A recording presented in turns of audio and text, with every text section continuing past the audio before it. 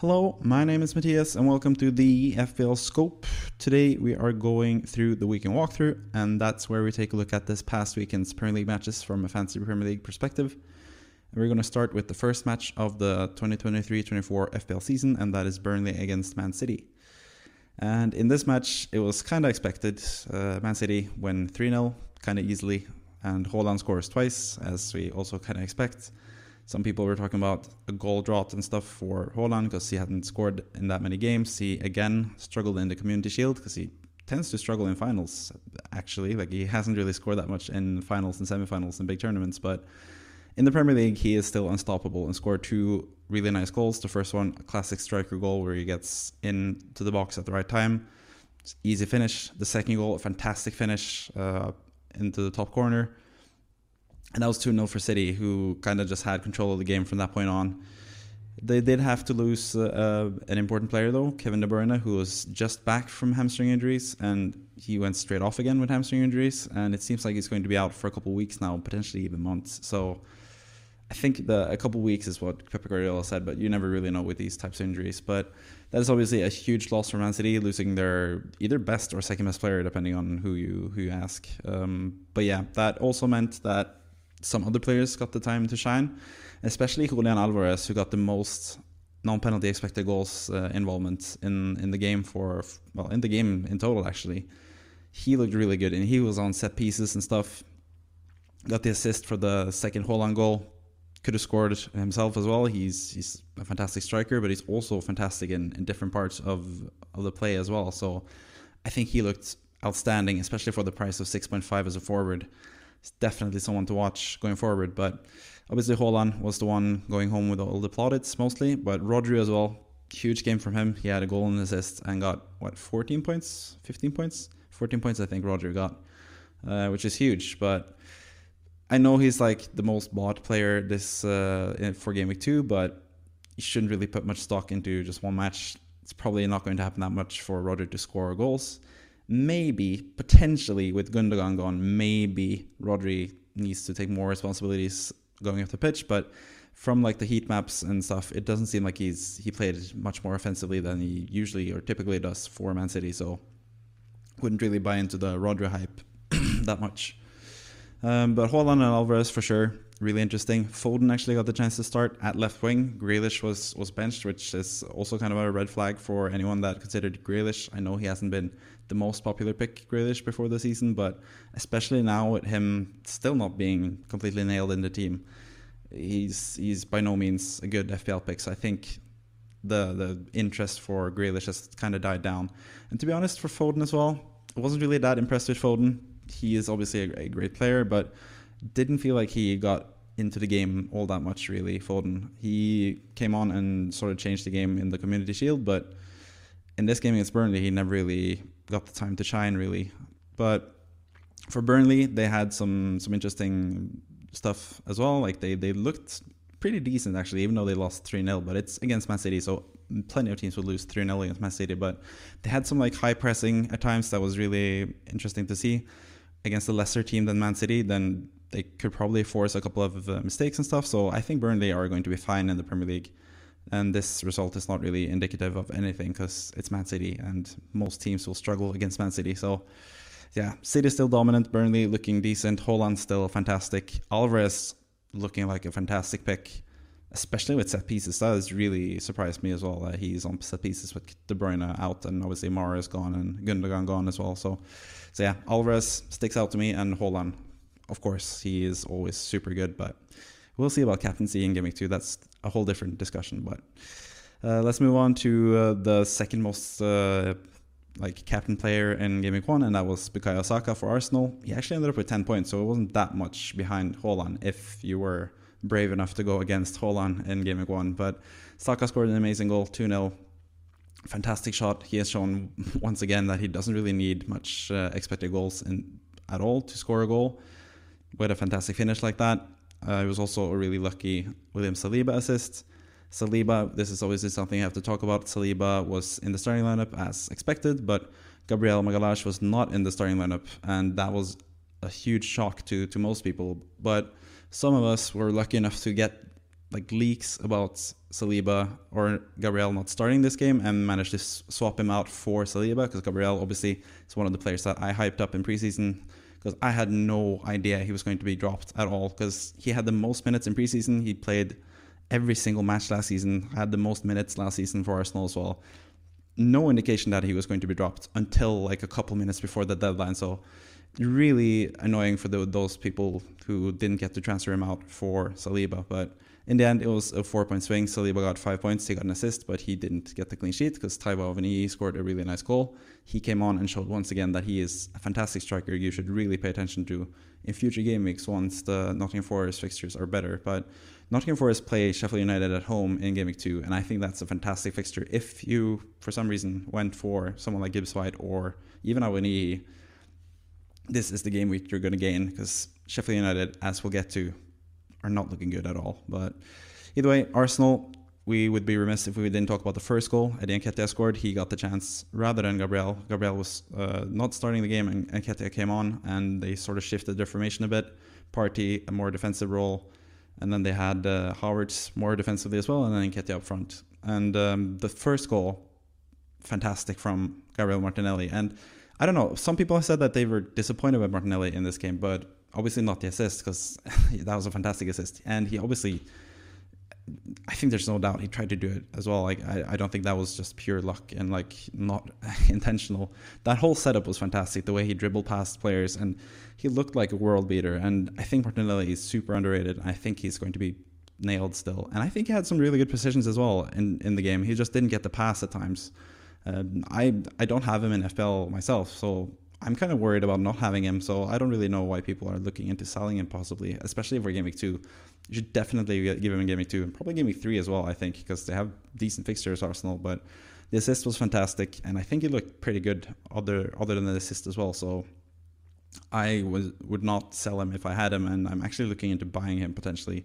So yeah, I think Martinelli was kind of impressive, to be honest, and he's always been a fantastic player, but he can even improve even more, and he's still young, and I think he's going to be fantastic. And you don't really know, maybe next game Nketiah doesn't play, because that's sort of the argument against Martinelli, that Nketiah takes up the space in the middle and Martinelli just has to stay wide and drift wide rather than going inside like he did with Trossard or Gabriel Jesus. But I think Martinelli could, or I think even Nketiah doesn't have to start every game, even though he obviously scored and impressed Arteta in between the Community Shield and this game. But yeah, I think Martinelli is still a decent pick, so by all means keep him. But Gabriel, it's a question if you want to keep him or not. I think Gabriel is obviously going to play a major part of the season for Arsenal still, but just that slight hint of doubt with him starting, I don't know. I'm pretty happy that I managed to get the Saliba thing across the line before the game crashed, on which it did for many people. But yeah, if I had Gabriel, I think I'd give him at least one more week, but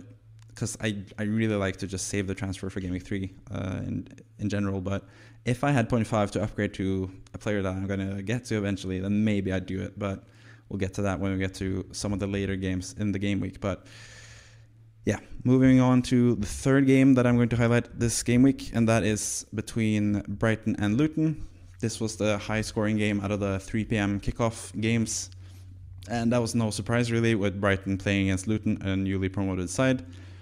To be fair to Luton, they had actually some decent chances going forward as well, and especially two players that are kind of highlighted with Luton are Ryan Giles, who took most of the set pieces for Luton, perfectly executed corner that went to the head of Carlton Morris, who's the other player who looks really good for Luton. But that didn't end up being a goal, because Morris headed it straight on to Jason Steele and the Brighton goal. But Morris would eventually get his goal on a penalty, but that was when the score was 2-0 to Brighton, and eventually Brighton just took control of the match and scored a couple goals towards the end and beat them 4-1.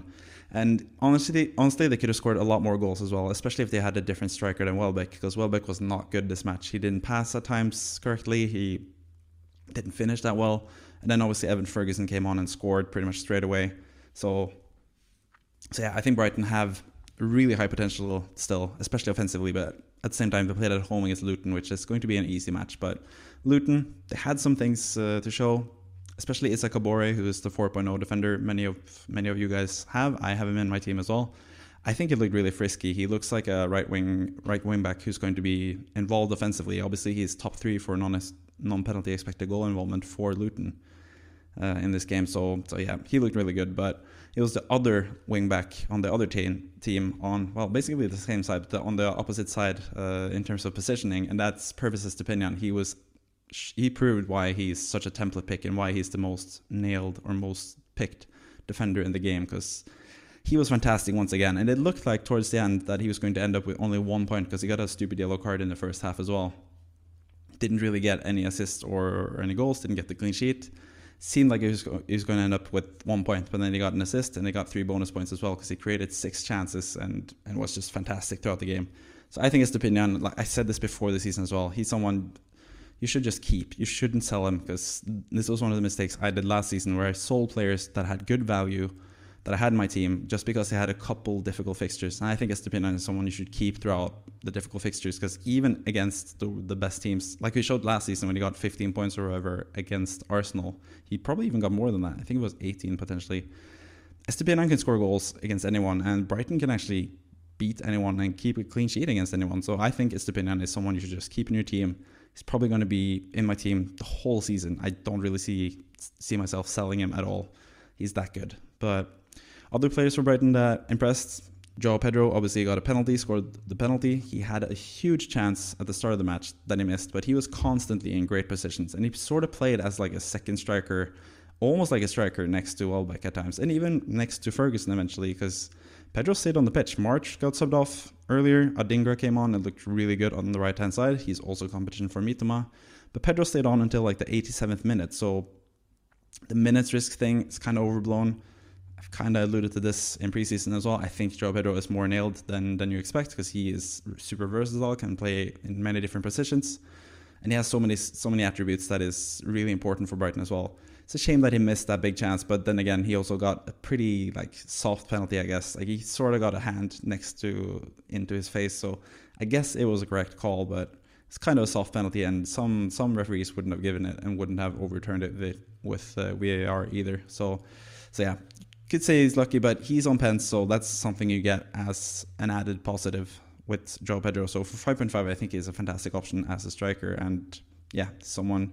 I don't know, maybe it's too late because Brighton have tough fixtures, but I like with Estupiñán, I don't really worry about keeping João Pedro long term. Maybe I get some other strikers that are more interesting to me, because there are some really interesting forwards that I'm going to talk about eventually. But yeah, I have no issues with keeping João Pedro for a while, because he's so cheap. He's on pens. He's going to be more nailed than people expect. He's going to play mostly 70-80 minutes most games. I know they have Enciso, I know they have Ferguson, but Ferguson is going to take more time from Welbeck, and Enciso still doesn't seem like he has the trust of De Zerbi that much yet. So yeah, Mitoma also looked fantastic. He had a great assist for the first goal, passed it, or a perfect cross to Solly March, who scored the opening goal with his head. March obviously got 9 points, fantastic pick again as well, March, but he got subbed off early as well, so it's also something to pay attention to. Adingra again looked fantastic, scored a really nice goal. Big mistake from the Luton defense, and he took advantage. I think it was Marvelous Nakamba who just basically passed it to Adingra, who shot it perfectly, hit the post and in. So that was fantastic. And yeah, there are so many good players for Brighton. They are still so good offensively. So yeah, Ferguson is also someone you should definitely look into for that price. But we know that they have a fixture swing from game week 4 onwards that is not good at all. So yeah, it's a bit difficult with Brighton potential players. When it comes to Luton, like I said, Morris, Kabore, those guys were the standouts. Brighton had a lot of standouts, and especially Estupiñán. Then we come to Everton against Fulham, and this was the big revenge game for Bernd Leno. We know how his Arsenal tenure ended, Leno, and that was against Brighton when Neil Maupay was the one that injured him, and now Leno got his revenge, stopping Maupay at several instances. And Maupay, as you can see from the expected goal numbers, 1.35 non-penalty expected goal involvement, which is crazy high because he missed some huge chances to score, and Everton had some huge chances to score in general. Doucouré as well, like a mega chance where he could have passed to Garner, who would have had an open net, but Doucouré shot it, and a perfect save from Leno kept Everton from scoring. Should also mention that Everton actually had a goal disallowed which I think was kind of bullshit, to be honest. Like, it was just Leno who had a fantastic game. He had 9 saves, but in this instance, he sort of just barged into, was it Tarkowski, I think, and just lost the ball. And the ball went to Michael Keane, who scored, but then the ref had already blown the whistle, I think, before the ball crossed the line. So yeah, I think that was a terrible decision. I think Everton are really hard done by. Fulham had a couple chances, and they scored through De Cordova-Reid. And I think Andreas Pereira was close to getting the assist there. He had the pass, but it was kind of deflected, so that's why he didn't get the assist. But yeah, Andreas Pereira once again looks good. But Bernd Leno, the big hero of this match for Fulham, had so many saves. But Everton, really interesting as well. If they get a good striker, I think Calvert-Lewin was obviously out with an injury. He was on the bench, at least, not fully fit. Danjuma was out with an injury. He's also coming back into fitness, but if those guys start playing as a striker for Everton, either of those guys as a striker or a second striker, they could be fantastic value, and Everton still have decent fixtures at the start of the season, so I'd look into those guys as well for potentially Game Week 3. Another guy that also stood out was Abdoulaye Doucouré, who plays super offensively in the Everton system, so Everton used Amadou Onana, who was also fantastic in this game, to be honest. They had Gana Gay, they had Doucouré, and they also had Garner on one of the wings because McNeil was injured. Iwobi was also pretty offensive. But yeah, they had so many chances to score and didn't score any of them. Patterson had a shot hit the bar as well, so Everton really should have scored in this game, but Fulham nicked it, got 1 goal, and that was all they needed to get 3 points from the start of the season. So huge win for Fulham. Didn't really look that impressive, but Mitrovic, he came on. He actually made like the second to last pass for the goal as well. Really well taken for Mitrovic, and it seems like seems like he's staying now, Mitrovic. So he's someone to pay attention to eventually as well, because we know he's a fantastic striker if he is primed and ready to play in the Premier League still. Moving on to Bournemouth against West Ham. West Ham is my favorite team, so I actually saw this whole match, watched the whole match, and yeah, I think West Ham looked much better than expected.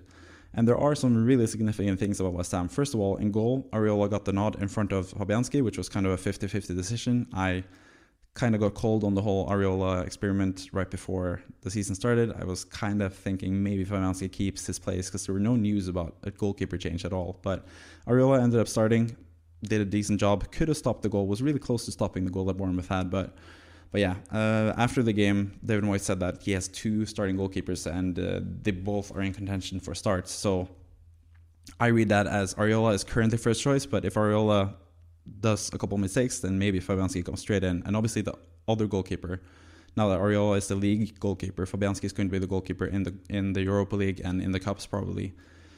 So yeah, West Ham have 2 decent goalkeepers, and Areola got the nod for now. Also in defense, Kurzuma was named captain for this match. Obviously, Declan Rice was the captain for West Ham last season, but he has gone to Arsenal. West Ham are still not fully 100%. They are actually going to confirm the James Ward-Prowse signing right now. So probably by the time you watch this video, James Ward-Prowse has been confirmed as a West Ham player, but Harry Maguire is still dragging on a bit, and he might not even join West Ham. They are potentially looking at other centre-backs, but I think that's also interesting that they are looking for another centre-back when Kurzuma was named captain and Aguerd was like the big money signing in defense last season. So I think Aguerd and Zuma are kind of nailed. So I think if they bring in another centre-back, they might play 3 at the back and potentially do like a 4 at the back with one of those guys as sort of like the de facto right back, with Emerson Palmieri maybe being able to push up along the left-hand side. So Emerson might be a good pick eventually for West Ham in the defense because he is really good offensively. But also that opens up potentially 2 strikers, because Antonio played as a striker in this match against Bournemouth, did a decent job as he always does. But Jared Bowen was on to score, and Bowen is the one that Moyes has mentioned as potentially playing him as a striker, because West Ham are obviously linked with Cole Palmer from Man City, who is 5.0 in fantasy, by the way, so he would be a fantastic pick if he starts playing right wing for West Ham. But with him playing right wing, obviously Bowen would have to switch positions, and he would play as a striker, because that's what Moyes said, that he is looking into potentially playing Bowen in one of the central positions, so that would be interesting to see. Also need to mention the midfield for West Ham. Paqueta looked fantastic. He has been linked with Man City for about 80-90 million pounds, which is crazy money, I think, but he is really talented and played really well for West Ham. He's not one to not show up to training and not show up to matches. He is someone that is going to put his put everything on the line and play his best for West Ham still, even though it looks like he might move to City now eventually. But also got to mention Thomas Suchek, who actually got the assist for the Bowen goal. He looked much better as well. Like, he's sort of taken like a backseat with Declan Rice in the team, but he sort of looked like the Thomas Suchek of old, who was back in the day a fantastic pick in Fantasy Premier League. He scored 10 goals in a single season when he was 5.0, and I think he's 5.0 now in Fantasy, so he's also someone to kind of pay attention to if he gets to roam forward a bit more and potentially score some more goals. When it comes to Bournemouth, they obviously had a new manager, Donny Areola. He already stamped his own style of play with Bournemouth. They had 64% possession, which is more than they had throughout the whole of last season. I think there's actually the game against West Ham where they had 64% last season as well. So, but yeah, I think Areola, because obviously Moyes plays a different system where they don't really keep possession that much. But Areola wants to implement his own stuff for Bournemouth. It's going to take some time. They did look okay throughout the match. I think West Ham actually were the better team for quite a bit of the match. West Ham had a huge chance where Suchek hit the post and the ball almost went back out to Antonio, who could have scored an easy tap-in, but the ball instead rolled across the line and went back to the goalkeeper instead. So it could have either gone post and in, or it could have gone post to Antonio, and it would have been a huge chance. And another 0.9 in the XG column, as you see. West Ham have 1.07 expected goals, but expected goals is kind of faulty, which I'm going to talk a lot about throughout these weekend walkthroughs. But yeah, that could have been a huge double chance for Antonio, but Bournemouth were lucky with the bounce. And then the other big chance for West Ham in the first half, it was a corner swung in, and Paqueta hits the header from the corner of the box. The ball goes into the middle of the box, and Antonio is this close to touching the ball. Excuse me. And yeah, if Antonio had touched that ball, it would have been 0.5 or something XG. So XG only counts when you get a shot off. So when you just about don't hit the ball, it counts as 0.0 XG. So it has some flaws, but West Ham were actually the better team at the start of the game. But once Bournemouth scored, Bournemouth took over the match. West Ham kind of sat back after getting the lead, and invited Bournemouth into the game, and Bournemouth obliged and looked like the better team towards the end of the match.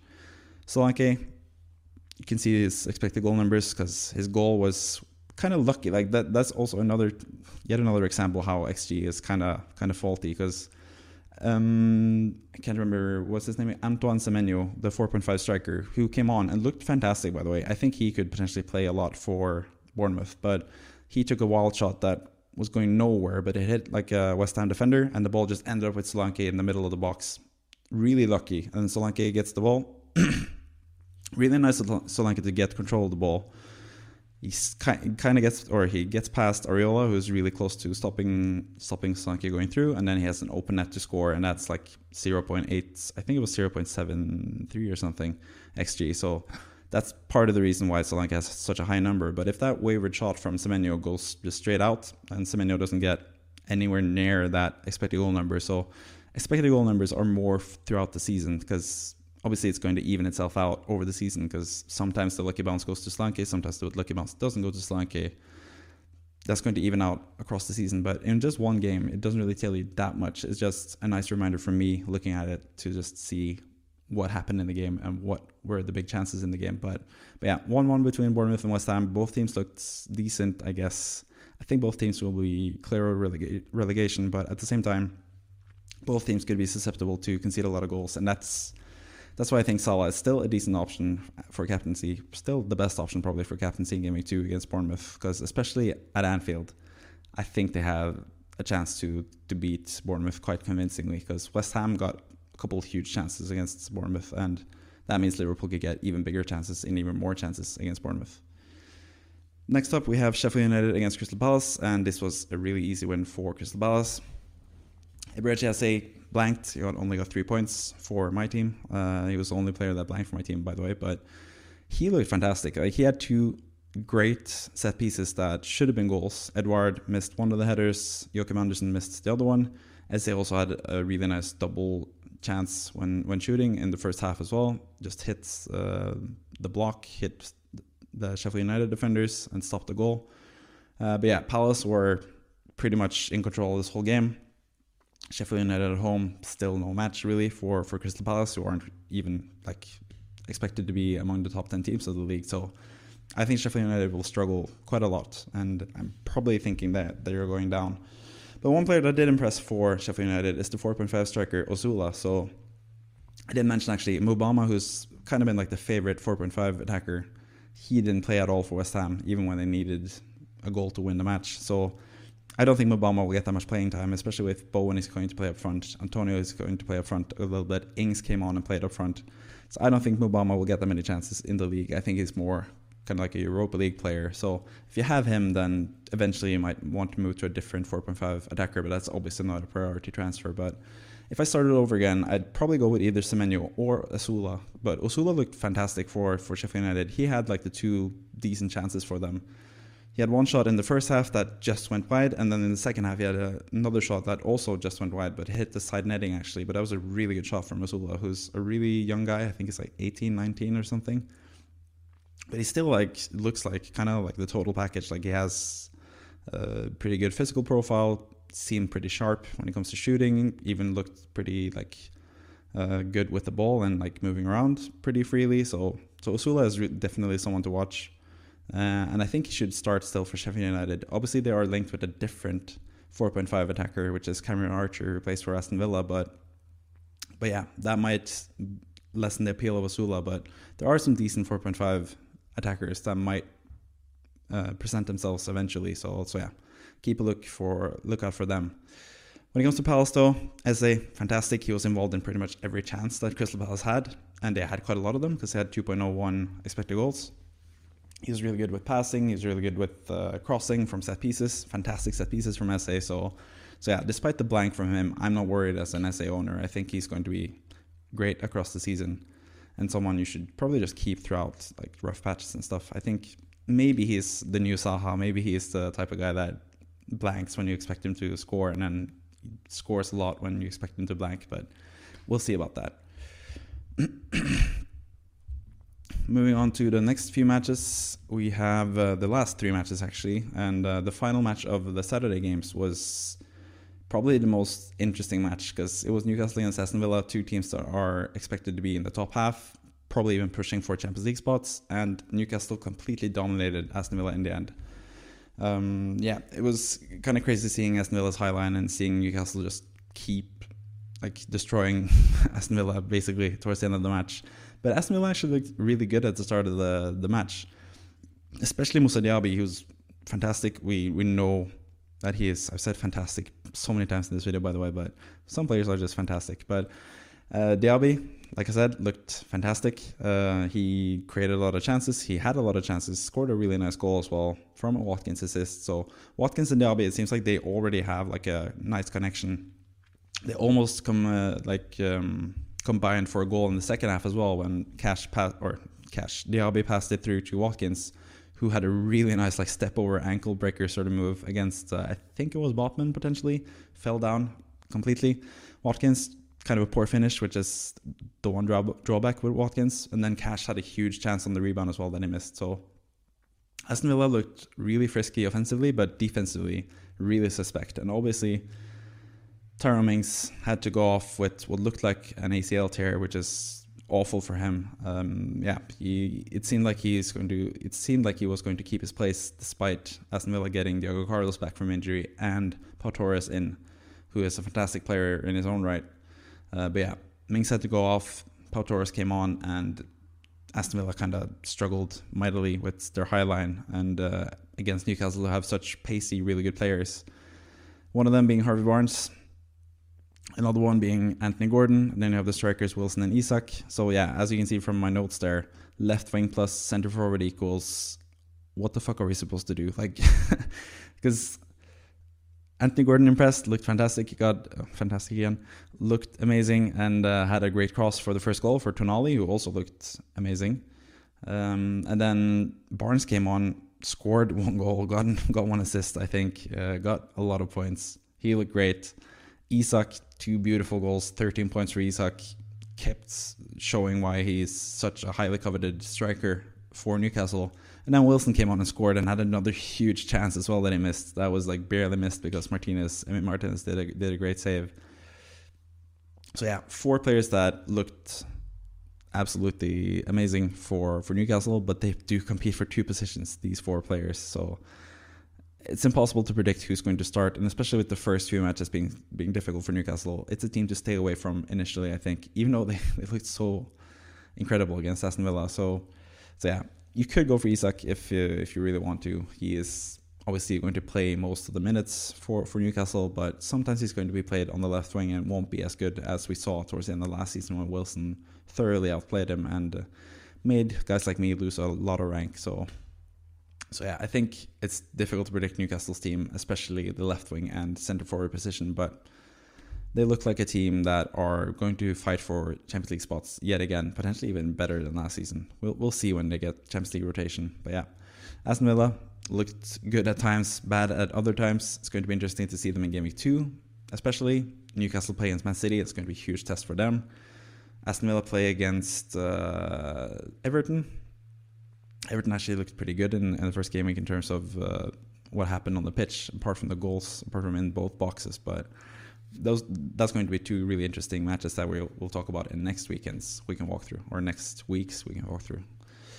Then we have Brentford and Spurs, and also I can talk about Chelsea and Liverpool sort of in the same breath because these games were kind of similar. They had, fantastic. They had really exhilarating first halves with a lot of goals, and then the second halves were kind of boring. So going first with the Brentford and the Spurs game, just a lot of goals early on. Maddison got a free kick. Maddison, by the way, he was probably the most standout player out of the whole weekend for me.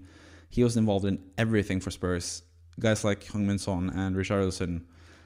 There's so many Sons in Spurs, by the way. Maddison, Richarlison, and Heung-min Son. But Maddison looked like the talisman for Tottenham, and he looks like the player to own in Fantasy Premier League. 7.5 midfielder. Took every set piece, pretty much every set piece. Was involved in pretty much everything. And got 2 assists. The second assist was pretty lucky, but still, he could have had even more assists as well. He was a fantastic player. He's always been a great FPL player for a lesser team in Leicester. And now he plays for Spurs. Spurs look really interesting under Postecoglou. They had a difficult matchup against Brentford, who played a style that kind of doesn't suit Spurs because Brentford are in a low block and then they counter like crazy on you. And guys like Rico Henry looked great for Brentford. He actually got an assist and could have had another assist as well because Mbeumo had a pretty huge miss. Kind of like Joe Pedro. Mbeumo had a huge miss on an open goal, but then he got the penalty and scored a penalty to make up for it and get the points. So Jan Wiss as well scored a goal. I mentioned this previously that I think Brentford could score a couple goals against Spurs and that both Mbeumo and Wissa were good options, and that proved to be right. Both those guys are people to consider, but Maddison is the one to consider from Spurs especially. You also have Destiny Udogie, who didn't really get to show what he can do in this game because, like I said, Brentford have this style of play where they have a lot of players packed into like right in front of the box, making it really difficult for those types of runs that Destiny Udogie really likes to do in between the winger and the striker, in between Son and Richarlison. That's where he operates mostly, but yeah, he looks offensive. He started the match as well. Pedro Porro was the one that was dropped for Emerson Real to have that sort of defensive right back and offensive left back, if you will, at least a more defensively sound right back. But to be fair to Udogie, he actually came out on top a couple times against Mbeumo defensively as well. So Destiny, no worries about his playing time. He's going to be pretty much nailed for Spurs. He's going to play super offensively and is going to show a lot more in the next couple of matches where they don't play a similar team to Brentford, where they play a different style. He probably would have suited more playing as someone like Chelsea or Liverpool, which we'll get to. But yeah, Spurs, Maddison, the giant standout. Brentford and Mbeumo looked great, had a huge chance and got the penalty, and took set pieces. Wissa looked good, scored his goal. Henry looked amazing. I think Henry is also one of the most underrated players in the whole league, or at least underappreciated players in the whole league, because I think he should be competing for a spot with the England team, to be honest. Like, he's right behind when it comes to left backs, and we'll get to one of them, Ben Chilwell, who plays for England. But yeah, Luke Shaw, Ben Chilwell, and Rico Henry. I think English left backs in general are not appreciated enough compared to some of the right backs, because there's always been like a right back problem. So many good right backs, but England have a lot of good left backs as well, and Henry is probably the third best out of them. Potentially the best left back in the league, it's between him and Shaw, is Ben Chilwell, and he was the standout player for Chelsea against Liverpool. He basically played as a left winger, or potentially even a striker, I've heard some people say, because Nicholas Jackson drops down a little bit a couple times. But yeah, Chilwell was as offensive, or even more offensive than advertised. So yeah, Disasi at the back, Chilwell in attack. Chelsea are probably not going to win the league, but they are looking much better than they did last season already this early. And now they have bought Caicedo, most likely. They might, or it's Here We Go by Romano, so Caicedo's coming in. Romeo Lavia might come in as well to strengthen the weakest point for Chelsea, and that's their midfield. That's also kind of the weakest point for Liverpool, who are still looking for that number 6 role player that is going to be important for them. But one of the midfield signings for Liverpool, McAllister, was one of the ones that really stood out to me in this match. So yeah, this was also a match that was much more exciting in the first half. I actually see now that there's a little bit wrong with the color coding there. I have it as a Chelsea win with the green compared to the red, but it kind of felt like a Chelsea win because they looked like a better side. And I expected Liverpool to win this match, to be honest, and they didn't, because Chelsea looked much better than expected. Chilwell and James on each side were fantastic. There's that word again. Enzo Fernandez was the man of the match, and deservedly so. He's probably worth his price even, which is less than what Caicedo cost, which is kind of crazy. Caicedo costs more than Declan Rice, who is Chelsea born and bred. So yeah, kind of weird transfer strategy there by Chelsea, but in terms of their hiring process of the manager, which is Pochettino, it seems like they've gotten that right, because Pochettino is perfect for this type of team, a team that are trying to find themselves. Pochettino is a manager who gets the most out of young players and gets the most out of players trying to become like superstars, and that's what Chelsea have a lot of. Nick Jackson is included with that. He had some decent chances as well. Didn't have the best finishing in this game, but he looked really promising as well. And especially for Chelsea's fixture swing, which is happening right now, to be honest, because they have West Ham in the next game, and then after that they have Luton at home and Nottingham Forest at home or something. Yeah, Chelsea players are really something to target going forward. Chilwell is one of them. I mentioned earlier that if you have Gabriel, you could potentially think about switching him out for Chilwell. I think that's definitely a possibility, but we're going to talk a little bit about like the players that really stood out after this. But yeah, Chelsea looks impressive. This game could have gone either way, but it was pretty boring after the first half. The first half was really interesting and really fun. And also, I'd be remiss to not mention the VAR removed goals. Both Salah and Chilwell had goals scored that were disallowed by VAR. Both of them obviously correct. By quite a margin as well. Like, it's difficult as a linesman to see that, and it's moving quickly. So if you stop the images just a little bit before they're onside, so yeah, really close to being a goal each for Chilwell and Salah, which would obviously be fantastic for me as someone who has both of those players. But yeah, the goals didn't stand, and they got one assist each instead, which is fair enough. That's a good return for both of them. Salah also interestingly got subbed off earlier in the match than expected. He was subbed off after like 75 minutes or something, and he was not happy about it at all, which is understandable. Like, it's 1-1 against Chelsea, and they sub off Salah in the first game of the season. It's not like he's tired or something like that. So yeah. Some people have speculated that maybe he gets put on the bench next time, but we've seen this before. Salah gets mad, and then the next game he starts, and he's super selfish and scores a lot of goals. So personally, as a Salah owner, as someone who has always thought about captaining Salah in Game Week 2 against Bournemouth at home, that's still 100% the plan for me. I think Salah could have a fantastic game, and this fantastic, amazing game, otherworldly game against Bournemouth. And at the same time, Man City are playing against Newcastle, who are coming off a huge win against Aston Villa. So I don't think Haaland is that good of an option in Game Week 2, and I think Salah is going to be the best option, really. But yeah, at the end, we're going to mention a couple of names that are looking better and worse after this opening game week. When it comes to the best looking players, maybe not physically, but at least in terms of being good footballers. But those guys are handsome, I guess. But Ben Chilwell, first and foremost, he is kind of a template pick, but if you don't have him, I know a lot of people don't have him, especially in my personal like leagues and stuff, people have neglected Chilwell because you're unsure about Chelsea and the first opening fixtures, but Chilwell looks like someone you must own, especially if he's going to stay fit and healthy. Then you have Moussa Diaby, who was the main man for Aston Villa. He looks like potentially the best 6.5 midfielder, but I think pretty much all the 6.5 midfielders impressed mostly, apart from Mudryk, who was benched, and Bernardo Silva and those guys. But those guys aren't really talked about. I'm mentioning more that like the big four. Mitoma looked great. Diaby looked awesome. And then you also have Mbuemo, who got the penalty and scored. And you also have Esse, who, despite blanking, had a really impressive game as well. But then for 1 million more, you can get Maddison for 7.5. And that honestly might be something I have to do eventually for someone. I don't know. Maybe because I'm probably selling Salah in Game Week 3 to get a lot of money after Salah's captaincy in Game Week 2. And Maddison is definitely one I'm considering for sure. So he's also someone you should consider because he looks like the main man for Spurs. And he might even be on penalties. We don't really know yet who's on penalties for Spurs. When it comes to players that might not look as good after Game Week 1, we have Gabriel Magalhaes, obviously. He was surprisingly benched. And you're not going to be sure about rotation anymore. So going from Gabriel to Chilwell is probably the only Game Week 2 if you have 0.5 in the bank and before the price rise or price fall of those players. That's probably the only like Game Week 2 move I would suggest because usually you don't really get that much information from one game. It's only one game after all.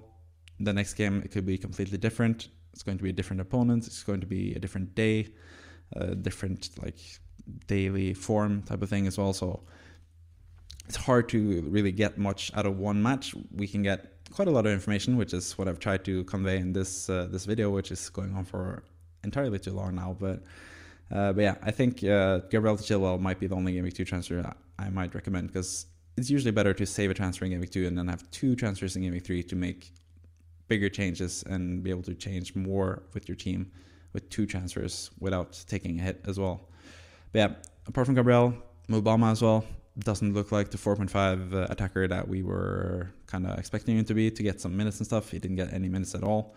An opening match, and there are better 4.5 attackers presenting themselves, but honestly I wouldn't switch 4.5 attackers either because even in Game Week 3 because it's sort of just like a bench player that doesn't really matter that much anyway. But if you're going for a 4.5 forward, don't go with like the most popular pick in Mubama. Go with someone like Osula or potentially even Semenyo or Archer if he moves clubs or Balogun if he moves clubs. Fuller and Balogun has been rumored to go from Arsenal to West Ham actually, so he's someone to take note of as well. And then Jack Grealish, if his stock wasn't down already, I think now, especially with him not starting in Game Week 1, if you can't really trust his playing time either, I don't really know if he's that worth it for Man City. So yeah, those 3 guys are not as interesting going forward. But you have the other 3 guys on top that are really in consideration for most squads, I'd assume. So yeah. That has been the weekend walkthrough. It's been almost 45 minutes of just discussing this weekend's matches. There have probably been a lot of things that I've forgotten about. Yeah, I was actually going to mention in the Aston Villa game about the whole potential red card thing for Emi Martinez. I thought it was supposed to be, or it should have been a red card for Martinez pulling down. Who was it again? I gotta go back to the screen. Against Newcastle. Yeah, he pulled down. Yeah. Anyway, I can't remember. I think it was Anthony Gordon. No, it was Almiron, of course. Yeah, Martinez pulled down Almiron, and I think it should have been a red card because I think Almiron easily could have just ran straight into the box and scored because there is no goalkeeper in the goal to save it. I know there were defenders back, like 2 or 3 defenders even, but they can't save the ball with their hands. So I think it was a clear goal scoring opportunity for Almiron, and I think it should have been a red card for Martinez. But that would have only started like the demolition of Aston Villa earlier. So yeah. But yeah. Either way, that has been the weekend walkthrough. I hope you enjoyed it, and I hope you tune in for the next few things that I'm going to have this week. I'm going to have the zombie team, take a look at how that did in Game Week 1, and yeah, I'm going to do the weekly wildcard draft on Wednesday. Thursday, I'm going to have the FPL Scope podcast even with Kevin, and then Friday, I'm going to have the team selection where I'm going to talk about my team and potential like stuff I need to fix with my team. eventually. So stay tuned for that. Subscribe if you're new. If you've seen a couple of videos and you haven't subscribed yet, please do. I would greatly appreciate it. I'm going to try to reach as many subscribers as possible, and hopefully 10,000, which is kind of a lofty expectation before the start of the next season. That's my goal, at least. But yeah, that's been it for me. Thank you, and goodbye.